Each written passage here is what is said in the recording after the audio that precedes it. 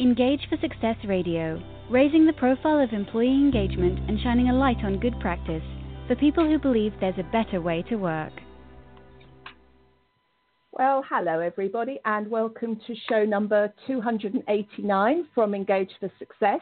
I'm Jo Moffatt, one of the regular hosts of our radio show, and I'm looking forward to half an hour of conversation about mentoring and the transformative power that can deliver, both, I think, to, as we'll hear, both to individuals and to organisations. And to help us talk through that subject, I'm very pleased to welcome this week's guest, Dr. Ravishankar Gundlapalli. I'm going to call Ravi. So, Ravi, welcome to the show. Thank you so much, Jo. Thank you for inviting me, and I'm really glad to be on your show today. Well, as I said, we've got about 30 minutes to talk about the subject of mentoring. And I know, and our listeners will have seen from the introduction to the show, that you are CEO of an organisation called MentorCloud. But before we get on to that, and obviously the main topic for today, I wonder if you can just tell us a little bit about yourself, your background, particularly about life before MentorCloud, really, and how you got into that particular area of work. Wonderful. Yeah, I'm an engineer. I've a PhD from the University of Michigan, Ann Arbor, in fluid mechanics, and worked on the Boeing 787 Dreamliner supply chain. And I was, as an engineer, I was always looking at matching supply with demand, because that's where the magic happens. And yes. I said, what if I apply the same concept, matching supply of wisdom with the demand for wisdom? And that is how MentorCloud was born, as a way to streamline what I call the supply chain of learning in the world. Mm-hmm. Okay. So the supply chain of learning. So had you, before you, and we'll get you to tell us a little bit more about this in a moment, but as an engineer, and certainly, engineering in the aerospace industry is a very specialist sector, isn't it? I have to say it's a sector that I worked in myself. I didn't realise you've been involved in that, but I started out my working career selling nuts and bolts to the aerospace industry, and working on, one of our clients was building Concorde and tornadoes and those kind of things. So it's a really interesting sector. But from engineering to what is essentially learning and development, professional development, is quite a leap. Had you seen the power for mentoring in practice in your initial work as an engineer, Ravi? Yes. So I've been fortunate to have excellent mentors, and really, when you think about mentors, you're talking about people who have an interest in seeing you become successful. So I was fortunate to be surrounded by executives, peers, as well as professors who were there when I needed them, who provided guidance. And now with MentorCloud, it is my way of making that power accessible to more people, so more people have the opportunity to give back and also learn. And from other people that have the expertise that someone is looking for. Right. So I like that idea that you described, that you were surrounded by peers, colleagues who want to see you succeed. I guess not all of those people would have considered themselves to be mentors, though, would they? Absolutely. Now, at that time, I did not know they were actually mentoring me. Because for me, I define mentorship in 8 words. Basically, sharing and caring. Because there were people who were willing to share their wisdom with me, and they were actually caring for my success. And on me as a mentee, I was trusting them and then acting on the advice given by them. So for the mentor, it is about sharing and caring. And for the mentee, it is about trusting and acting. And all of these 4 were happening, as I was building my career.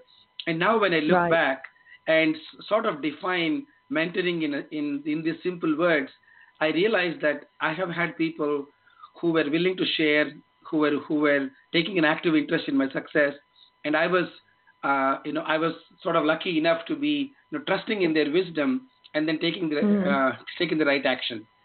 So that leads us very nicely on to what was going to be one of my first questions. Really, was to ask you if you would give us a nice pocket-sized definition of what mentorship is. You've used those words. So for the mentor, it's about sharing and caring, and the mentee, it's about trusting and acting.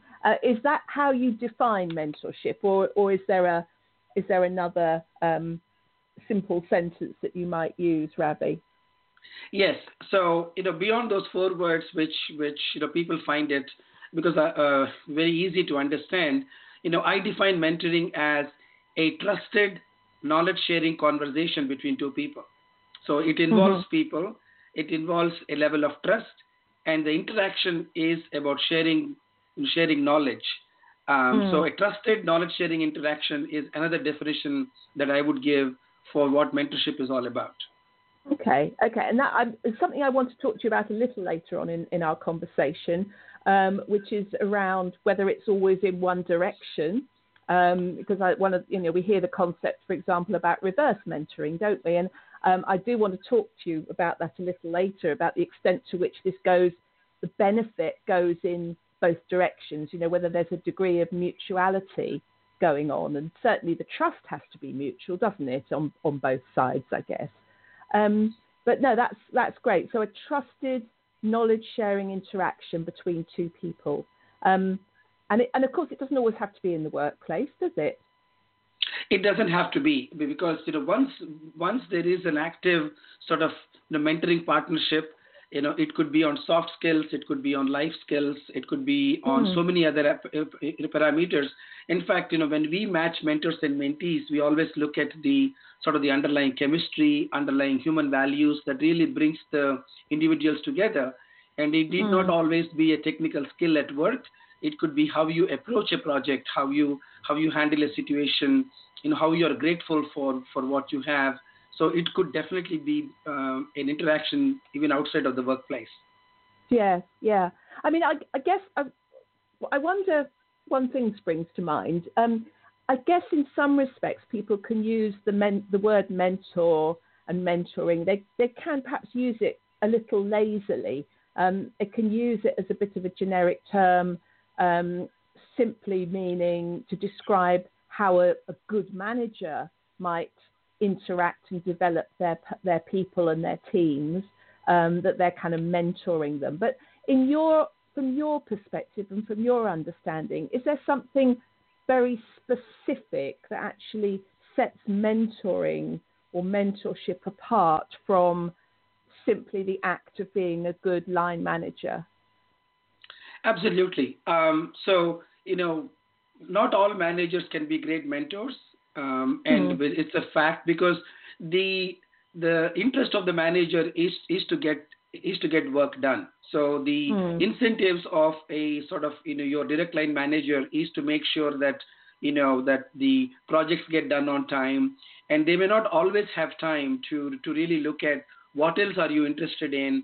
A manager can address challenges, but they may not really know exactly what are your long-term interests.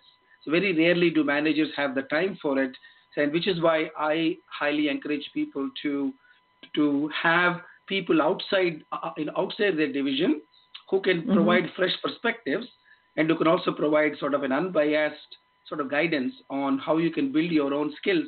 Because ultimately, it is first getting the job done in the workplace, as well as making sure that your interests and your skills are being best utilized. And so I do encourage people to sort of step outside their so-called workplace to find someone either in a different department or even outside the company who they can openly talk to, because one of the key things in a mentoring relationship is vulnerability.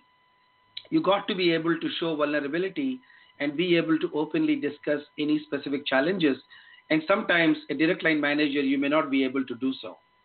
Right. Yes, of course. There may be all kinds of reasons why you wouldn't want to do that, which are fairly obvious, I think, to us. But yeah, that's a fair point. So so it's not just because obviously in some respects you would hope that people can trust their line manager or their team leader. So I think you could tick the box.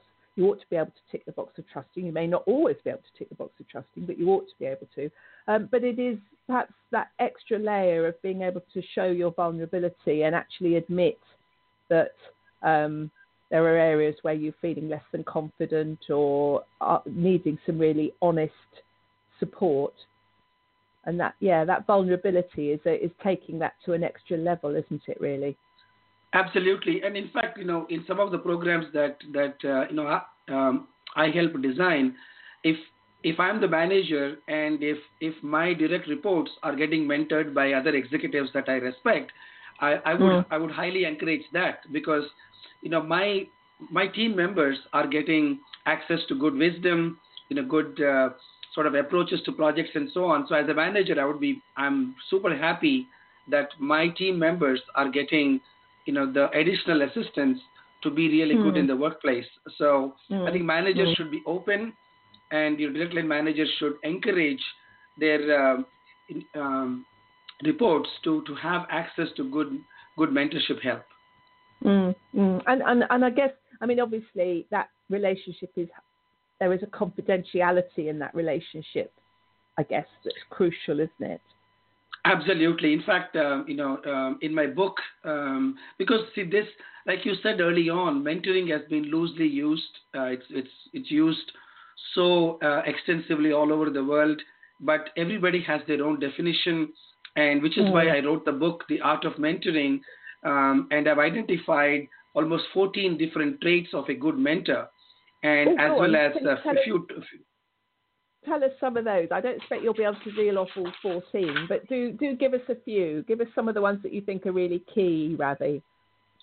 Yes, absolutely. I think one of the key things is being a good mentor means to be a good listener, and it's extremely important to understand where the other person is coming from, and as a mentor, you also want to make sure that you're opening new doors and expanding the possibilities of your mentees. Because it happened to me when I shared my own personal mentoring story. It is important to open doors, and it is important to also provide a comfortable environment for your mentee to be sort of vulnerable, to not feel intimidated, and of course, as a mentor, one of your key roles is to be inspiring. It's not influencing them. It's not instructing them, but it's about inspiring them, that they genuinely want to learn from you. They really want to take the most advantage of your wisdom. And the last one, I say this, mentoring is not an intellectual excitement where the mentor feels very good. It's always about what I call moving the needle for your mentee. So at the end of your 1 month or one mentoring session, you have to really measure, is my mentee better off either with a new recommendation for a video or a book, or do they have approach to improve a skill, or do they have a new connection that they did not have before? So moving the needle, I would say I would put at the top. And if mentors can ensure that it is happening in every interaction, then you can see mentees steadily sort of developing and growing and learning. Okay, and is it so? We've kind of talked about, I think, why it's important to have a mentor. You've talked about how it can open the doors to things. It can expand possibilities and be you can be inspired. Is it important for everyone to have a mentor, or are we only talking about high performers or high potential performers, or is there a capacity here that actually everyone can benefit from that kind of relationship? Absolutely. Now, I define that having a mentor in two ways. Number one, it's actually to your advantage to have access to wisdom that comes from practical experience of another individual, because I don't need to commit the same mistakes that others have done. So access to wisdom everybody should be having that the advantage. But the more important thing, people tell me when I give them this insight, is having mentors is actually being in the minds of other good successful people. So imagine if there are 3 or 4 highly successful entrepreneurs or corporate executives who are thinking about me even when I'm not there in front of them. Isn't that a luxury? So Mm-hmm. having mentors that really care about you, and you being in their conversations, you being in their minds and thoughts, is actually a luxury.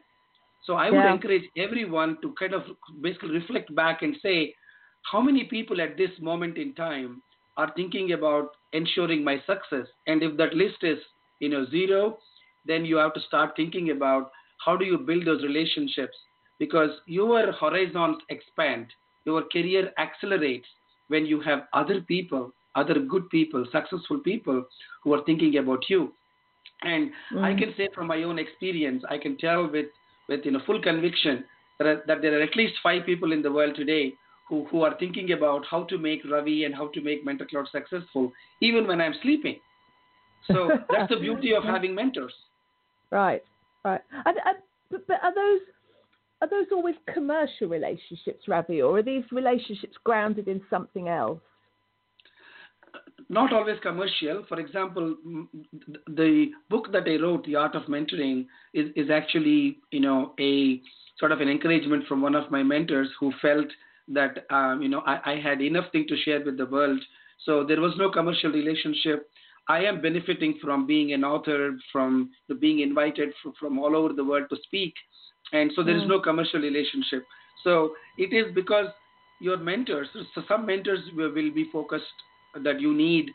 I encourage, for example, everyone should have sort of a personal board of mentors, 3 to 5 people, depending on where you are in your career. So some of them could be helping you with your business. Some of them could be helping you, with your children, for example. Some of them can be Right. helping you with your financials or life skills. So not all of them should be commercial. You call those Mm. advisors.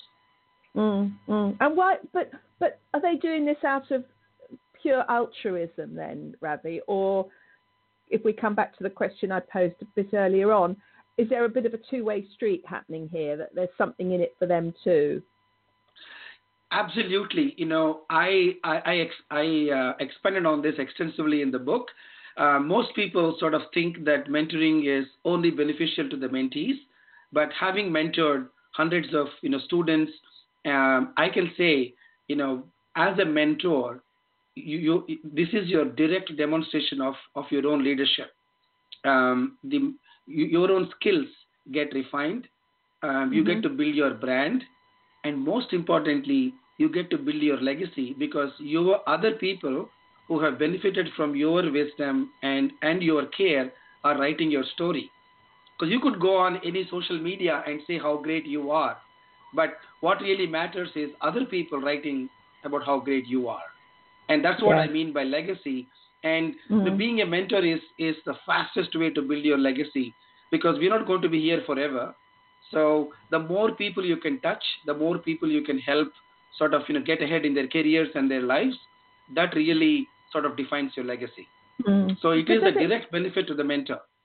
Yeah. And does a mentor have to have a certain number of years experience under their belt, or is there a level that you can't really be a mentor until you've ticked a certain number of career boxes off on your CV? Absolutely. I believe in a world where anybody can be a mentor, and of course, that they understand certain basic traits, because we Mm. all, over a period of time, accumulate a lot of wisdom. Like if you are in college and you're a senior in college, a fourth year in college, you could be Uh-huh. mentoring somebody who's just joining college, because you have gone through those exact same situations of being able to select your classes, being able to join various clubs. Whereas if you're about 3-4 years into your career, you could be mentoring your own students from the same school you went to. So Mm. I believe in this. I define this thing called wisdom asymmetry. That there are Sorry, can lots. you say? Can you say that again? I'm sorry. What did you say that you define it as what? So people underestimate what I call the wisdom asymmetry that exists in the world. So so whatever you know, whether it is writing or applying to colleges or launching your career, I can guarantee there are at least 1 million people who don't know what you know. And so sort of people underestimate it.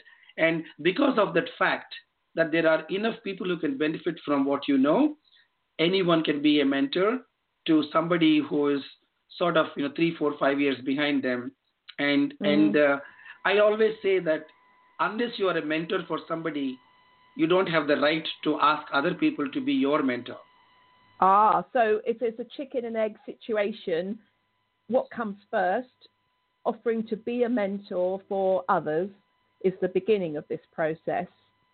And then you can then benefit from the mentorship of other people. You have the right to ask for it. Exactly. And even in life, you have no right to ask someone until you have given. You have no right to ask somebody to love you unless you have loved them. There's no difference in the mentorship too. So I always challenge people, hey, have you helped others first? Because now you have the right. Now you have accumulated what I call mentorship quotient in the universe. So when you go to ask for help, you should have done enough of it to be able to say, and the universe always comes around. And whatever you put into the universe, it comes back 10 times. Yeah, the yin and the yang. You pay it out, and you pay it, and you get it back. Absolutely. Yeah. Okay, so tell me, you mentioned that in your past, somebody had mentored you and suggested to you that you write your book, The Art of Mentorship. Can you tell us a little bit about some experiences you've had as a mentor, without obviously sharing any confidentialities, but just give us a few examples of some of the ones that have had the most powerful impact on you? Absolutely. So one of my first mentees that led to my company MentorCloud was a 16-year-old visually challenged student. I was giving a keynote in India, and this person with the severe disability came up to me and said he wants to study in MIT to prove to the world that he can do something with his God-given life. So mentoring a visually challenged student was a challenge for me. And I was able to help him get into MIT, and he graduated successfully from MIT Sloan School, and now he's an entrepreneur, very successful, running a company where which was generating over $30 million in revenue. So it was a transformative experience for me, and which is why I always talk about sight versus vision. It's not enough to have eyesight; you got to have a vision for your life. And I learned this from my mentee. He doesn't have an eyesight, but he has a fantastic vision. Has a vision. Yeah. Has a vision. It's interesting, actually. You talk about sight and vision. It's a bit like, it's very similar to when we're listening. People talk about it's the difference between hearing and actually listening, isn't it? You can hear what people say, but you really listening to what they're saying, in that you understand it and will act upon it. There's a difference. It's very easy to kind of get them muddled, isn't it? Okay, that's a powerful choice. So he was 16 years old when you started. How old is he now, Ravi? He's now 26. So I've been working with him for over 10 years, and it's been a fantastic experience. And I have learned a lot in my journey. How much I can help without having to sacrifice a whole lot. And I didn't realize, like I was telling you, one of the key things of being a mentor is to open doors. I found so many in my network who are supporting essentially visually challenged folks, but I did not have a need for them until I found a mentee who actually had that need. So being able to open doors, being able to see him succeed, seeing him receive rewards, I feel that I have done, I feel that my life has added a lot more meaning to sort of who I am today. Yeah, no, I can see that. That's a really powerful one. We might come back to some more if we've got time at the end, but Ravi, but can we just move it on to looking at this from an organizational organizational perspective? Because if I've got people listening, if I've got individuals listening to the show, which obviously we have, who will be able to hear what you're saying and think this all makes good sense. I can understand what you're talking about here. From an organizational perspective, how can, say, an HR director listening to us talking now, how can they think, well, how can I make this available to help my people really fulfill their potential? Absolutely. I have interviewed quite a few HR directors as well as employees in companies. And one thing I realized is people stay in companies because of other good people around them. And when you have a good mentoring program, what you're essentially doing is you're catalyzing strong human connections in your organization. And when people know that there are other people that can help them, and there are people that recognize your potential, and the organization, because of the power of mentorship, is able to build a culture of sharing and learning. That's what creates what I call a culture of one. And HR directors, mentoring is not, oh, somebody needs help, so let's connect them. It is about building a sort of a human network. And what flows in that network is knowledge sharing. It's about it's human relationships. So yes. If large companies with a good culture of one, actually start to behave like as if they're all in the same room. And we have experiences where people say, I thought I worked for a very, very large organization, but I feel that we are actually very, very extremely well connected because I have access to help and other people have access to me if they need help. And that's the kind of sort of sentiment and sort of environment that organizations should create. And mentorship is an excellent vehicle for it. Right. And of course, modern technology helps make that so much more easily deliverable than it once did, doesn't it? Absolutely. I mean, for example, in our technology, we have an intelligent matching engine. So we are able to match people using, so many different parameters. We are able to provide them sort of tools to kind of stay in touch with live audio and the live video tools. So definitely technology allows interactions to be much more global, and also it gives the HR directors analytics, because if I'm the HR director, I want to know who my sort of stars are in the organization, who are my future leaders, who is actually giving back, and who is sort of building the next sort of pipeline of talent. So analytics, again, because of technology, it becomes an extremely valuable source for me to identify who I should focus on and really not lose them to competition. It's interesting. I mentioned earlier on, I used the term reverse mentoring, and I said I was going to come back and ask you about that. And I think I know the answer to this. So let me run this by you, Ravi. We're familiar with the concept reverse mentoring, and I've been in organisations where they've successfully used that principle to, for example, bring some of their younger graduate trainees to spend time with their executive team and help them with their social media activity, for example, to bring them up to speed with the digital world. But I think from what you've been describing, actually there's no such thing as reverse mentoring, because mentoring is simply somebody having the capacity to match their knowledge to someone else's needs, and it doesn't demand seniority or junior level. It actually is about need and knowledge, isn't it?